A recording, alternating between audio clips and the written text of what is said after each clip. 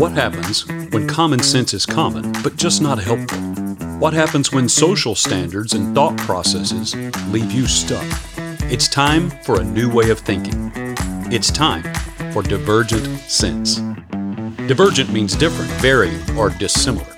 Divergent sense is taking a different look at something to gain a fresh perspective and having viewpoints that are dissimilar to that which we know as common.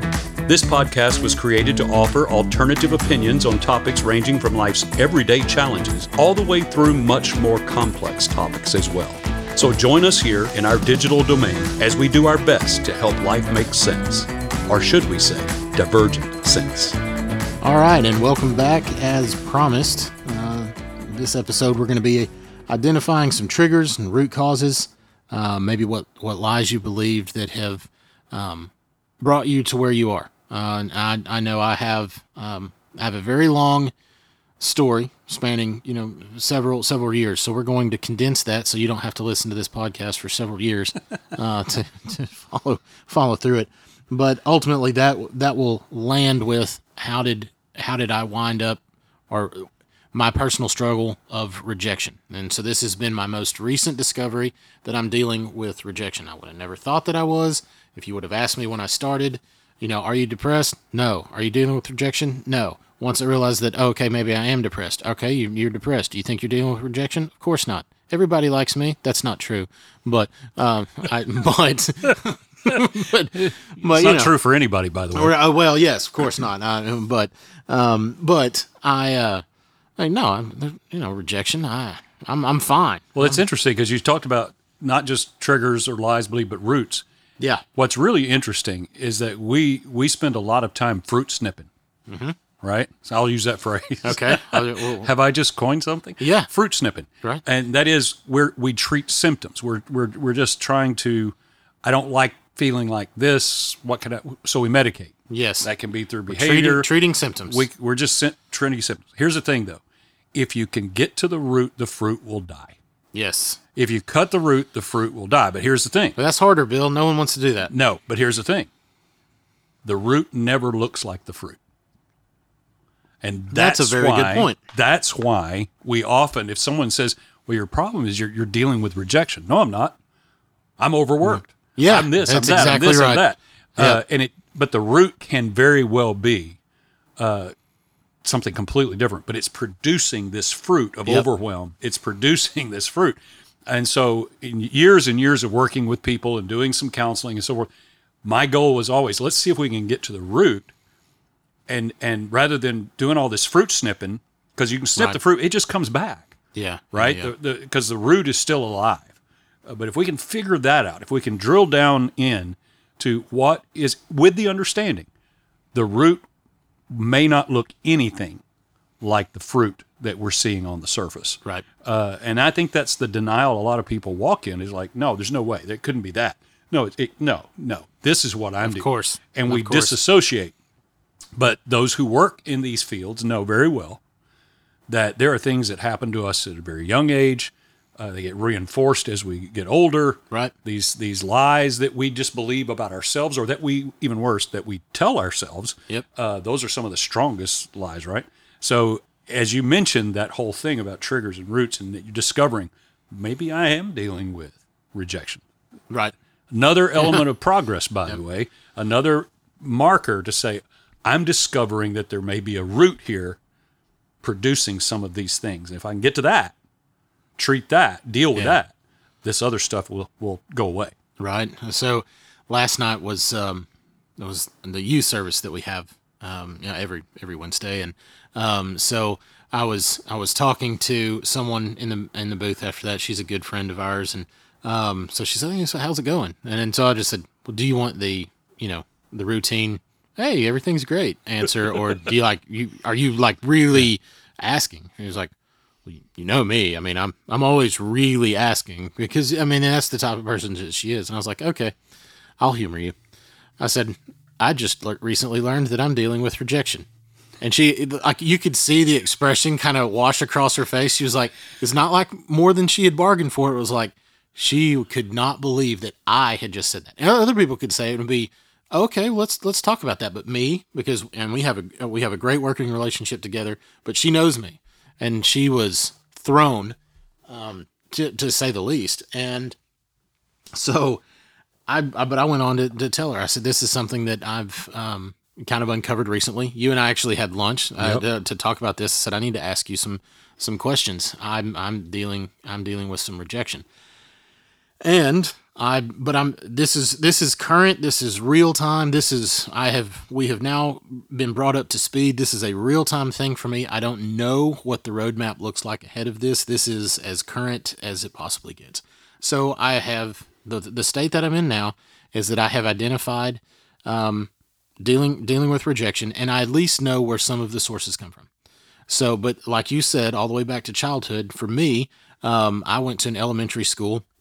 And it was kind of filtered out. It was, it's here locally, and it's a prominent elementary school, and a lot of the prominent members, of society, which my family was not. I was kind of thrown into the mix, but the expectations to perform, were the same. But I didn't have all the right clothes. I didn't look the right way. I didn't go the right places. My parents weren't, we weren't really friends. They didn't, hobnob together or anything.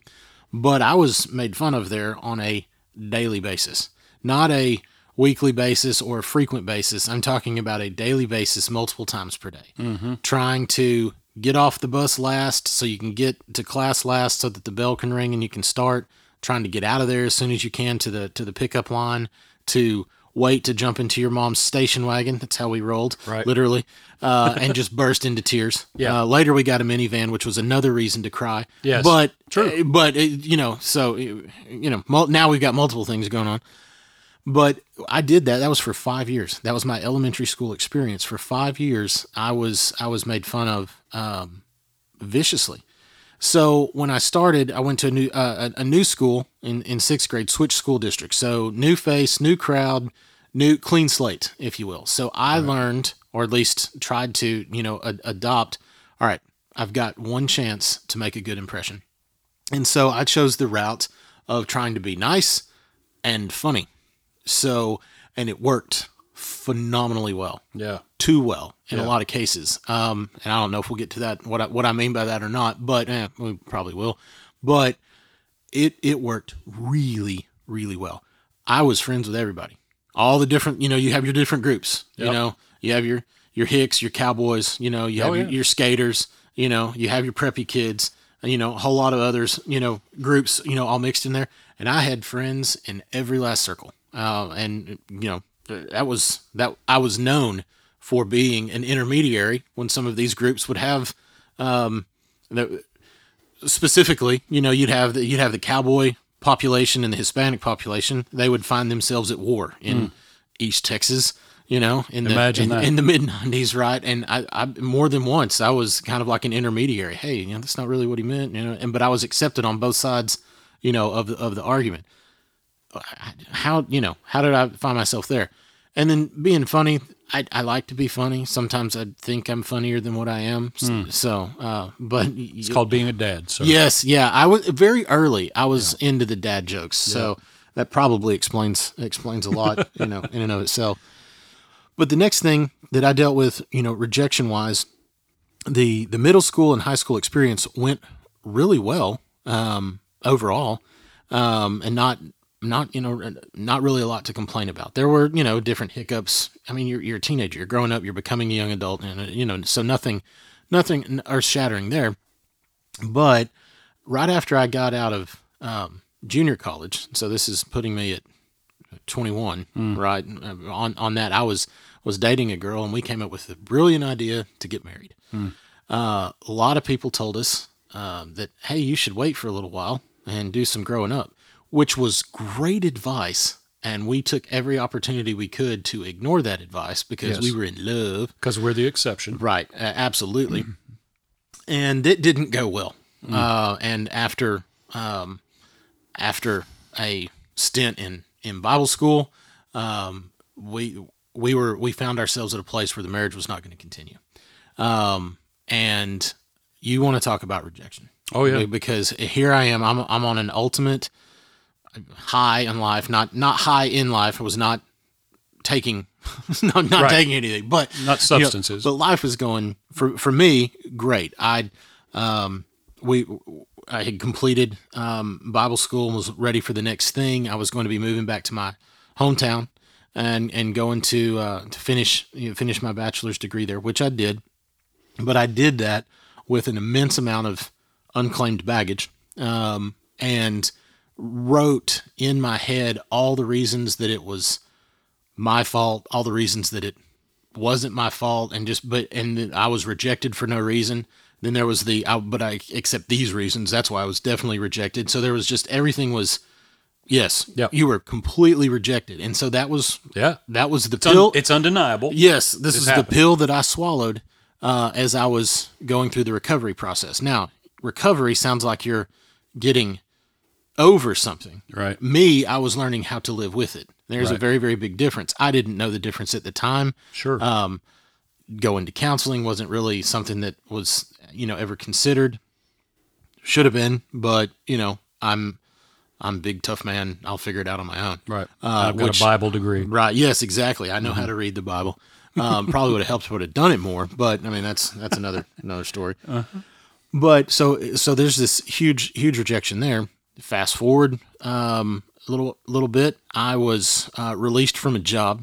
And it was not nicely said. Yeah, I was, I shouldn't have been.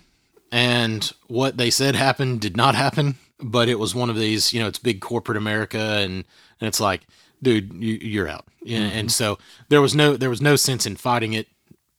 And it doesn't even matter what the circumstances were, but it was like, okay, so this is done. It's fine. Wasn't a fan of the job anyway. Right. But, nonetheless, rejection. Here's now these people that can make up lies on you and make it stick. And now you're getting canned.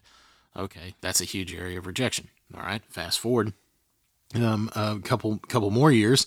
I have moved to the Metroplex. I'm going to take a job there. And I did. And it was in a field that I've had lots of experience in. It was, in audio system design. And I mean, that's long been a passion of mine and something I've been involved with. Just for clarity, that's Dallas-Fort Worth for anyone who's listening. Yes. To this who is not from this region and yes. may not know what the Metroplex is. Yes, sorry, yes. But the Metroplex is Dallas-Fort Worth. Exactly. Thank you. So we've moved from Longview, hometown, out to Dallas. I am in what I would say is a dream job, and 6 weeks after I was on the job and had just returned from Infocom, big industry trade show, I came back and they're like, "Well, this is your last week with us." I'm like, what? How? Huh? I mean, I had all these great ideas, made all these great connections, at the show, and was ready to just really dig in. And I mean, I had a lease on life and on this job I'm going to plow through. And then, okay, you're fired. Wasn't anything that I did. They were very honest and upfront about that. This is not about you. We made some financial miscalculations.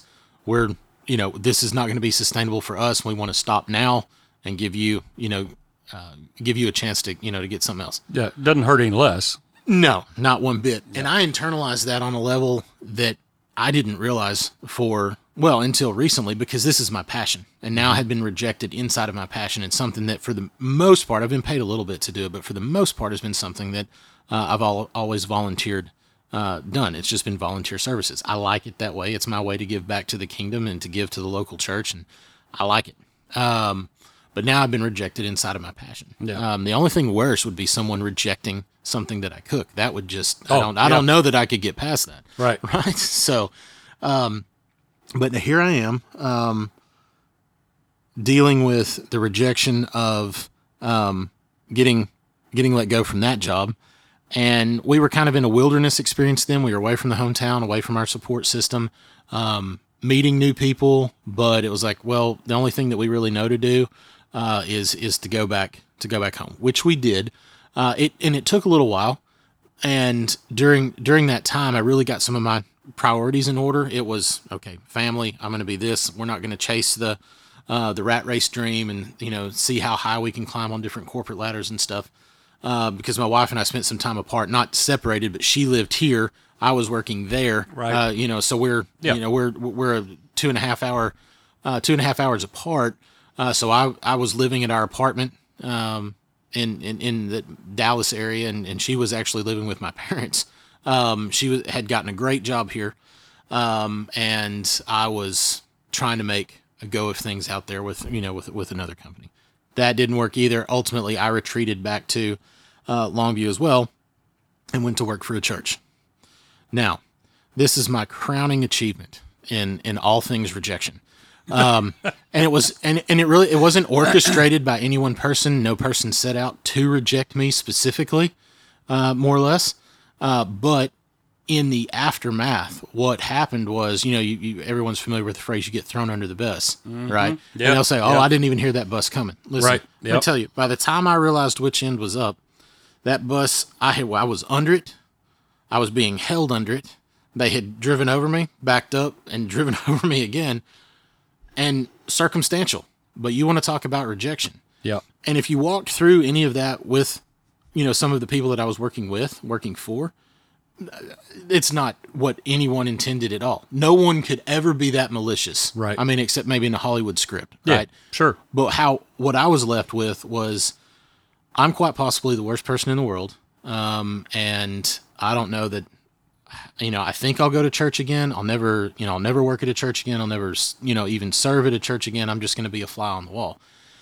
And from that time of when that separation occurred, and I landed at my current church, it was 2 years on the sidelines before I did anything. The pastor here was phenomenally protective and insulated with me because he knew that locally I have a reputation. I have, what is the Liam Neeson thing? I have a certain, set of skills, yes. Right? Yes. So, but they're in high demand around here, and in short supply. They're in high demand everywhere, but they're in short supply here. So, but he was, regardless of how much he wanted, wanted for me to do some of what I was good at doing, he was not going to let me get used by or abused by another church. He wasn't going to let that, even though that would be the last thing he would ever contemplate doing. He wasn't going to allow for for things to unfold that way at all. So he's like, you're out for a while, in a very loving way. Sure. But that, like I said, that is rejection extraordinaire. So I've got this, and it's not a continual 20-year or a 30-year pattern. Actually, it's longer than that, Bill, and I really don't. Ow, that hurts a little bit. So we're going back to the. Hey, you're not getting any sympathy from me. So we're mid to late 80s through through mid 2000s. We're in the teens when some of this transpired. So, it was not continual rejection, but it was recurring and escalating every time. Yep. So I would tell you that it was much easier to overcome a divorce than it was to go through the separation from the church, how it happened. Right. And that made getting made fun of every day in elementary school, total cakewalk. So we're ramping up, and I'm embracing it. And I've really had to think, ponder, and pray about a lot of this to figure out, okay, wow, that's a lot. And it's kind of, when you go back to visit all the places where you feel like you've been rejected. Well, it's like, okay, well, why haven't you, a spiritual person and trusted friend, not you, this is not a question you posed, just for clarification. But someone asked me, well, why don't you take it to God? And I was like, oh no. Did you just Jesus juke me? Right. Yeah. I said, no, I'm not going to do that. And he was like, well, why? And I really, really struggled to answer him, but, and I didn't actually, I deflected when we met because I'm like, I just don't want to talk about this right now. But the truth and the answer was, I felt like I'd been rejected by God because when you're raised in church and different things, I always say, well, Jesus is close by and all you got to do is reach out and different things. And all. Well, I look back on, the times on the playground when, it's 5-1 and they're standing around me, making fun of me. Yeah. I'm like, well, where were you? And in the middle of the divorce, post graduation from Bible school. Yeah. Right. Yeah. Where were you? Where were you? Why didn't I know? Why didn't I have, and of course we had warnings. We really don't want to get into that, but then, but then with the church separation, where were you? But I'm still working my way back through some of that, but I can tell you that, Dina and I have been married for over 16 years now. And we have a phenomenal marriage. And the person that I was married to originally was, very nice person. Dina's very, very different. My life took a radically different course than it was ever going to take there. Mm-hmm. I don't know everything that was going to take place on the other course, but I know where this course has led us, and I don't want anything different. Right. This is, I'm living the dream, as they say. Yes, depressed and all, and feeling rejected and all. I still am living the dream. So, where was I going with that? Well, part of the processing back through the yes, different episodes. Yeah. So we're working backwards through this. Where was God? Right. And I, with being separating from the church, there was a lot of things going on there. There's a lot of variables. And when I look at how things separated, how tidy it was, Shadrach, Meshach, and Abednego, they said they came out of the fire and their clothes didn't even smell like smoke. Yeah. Ultimately, after the dust all settled from that and there was a separation, there was no trace of smoke. And there could have been. Yeah. There definitely could have been. And it could have been a lot uglier, than what it was, but all parties did well. Mm-hmm. I carried stuff that I shouldn't have, and I should have immediately gone to a therapist when that happened. But again, therapist means weakness, and that's okay for other people because they need that, but not me because I'm super strong. Right. And very spiritually healthy. Right? No question. Clearly. Yeah, so everything's mistakes fine. were made. Yeah, exactly. Yeah. So, but that's, this is what I've identified in just the last week and a half. Mm-hmm. And I'm like, okay, so I've basically booked out my therapist for the 2023 calendar. There you are. So we're gonna. Yeah. She's got her hands full. Well, here's the thing, Ben. What you're talking about is one of the lies we believe is that we're the only ones experiencing these things. Right. And that's just not true. I can identify, as you share your story, I can identify points in my own experience where I experienced much the same thing, even going back to high school, junior high, even some in elementary. I can identify with a lot of these things. They all peaked kind of in my high school time because it was brutal. And, anyway, without going into my story, I can relate. The point is, the big lie is, I can't talk about this because I'm the only one this is happening to. Everybody else has got this figured out. Everybody else is living this charmed life. Everybody else is experiencing all these wonderful things. I'm the one taking the hit of rejection. And so that becomes a lie that triggers all kinds of things. In fact, when we deal with rejection, when rejection is a root, we anticipate it and we head it off at the pass by either saying, I don't care, right, or I'll reject you first. Yep. These are ways we try to cope when rejection is an issue for us, a button or a trigger or a root, however we're going to define it. Right. It becomes a thing that must be avoided at all costs. Right. Yeah. Because of its pain. One of the things, because you know this, of course, our listening audience. I'm going to use that word audience as though there are absolutely many. Yes. I'm just going to. We're be available positive to the entire about world. This. Yes, we're global in our reach. Yes. Yeah. So for our audience, I do work with people and coach people and help with leaders going through seasonal transition or transitions in their life or in their work or whatnot. And one of the things that I know firsthand is that one of the hardest transitions is when it wasn't your decision. Somebody else decides, nope, we're done, we're walking, and suddenly I'm in a transitional season, but it wasn't my choice. I didn't decide to do it, right? But the first thing that I want people to understand, and this is important, when that happens, it's going to hurt. There's pain. There's no way around it. That you can't deny it. It's going to hurt, but you get to choose something. This is really significant. And you mentioned Dr. Henry Cloud in a previous episode. Yep. I love his stuff, and I heard him say something really resonated with me, and I often share it with other people, and that is I really do get to choose This may hurt, but I get to choose whether it harms. Yeah, that's really Right? good. That's I good. can choose. And so I do have that ability. I didn't choose to be in this circumstance, but I can choose. This is painful. It hurts, but I get to decide whether it actually harms me. Right. Going forward. So with rejection, and you're talking about these things happening, I know anybody listening to this is probably tracking periods and moments in their own life where they felt some rejection. Right. To some degree, the acceptance of the fact that not everybody's going to like me Right. is a challenge.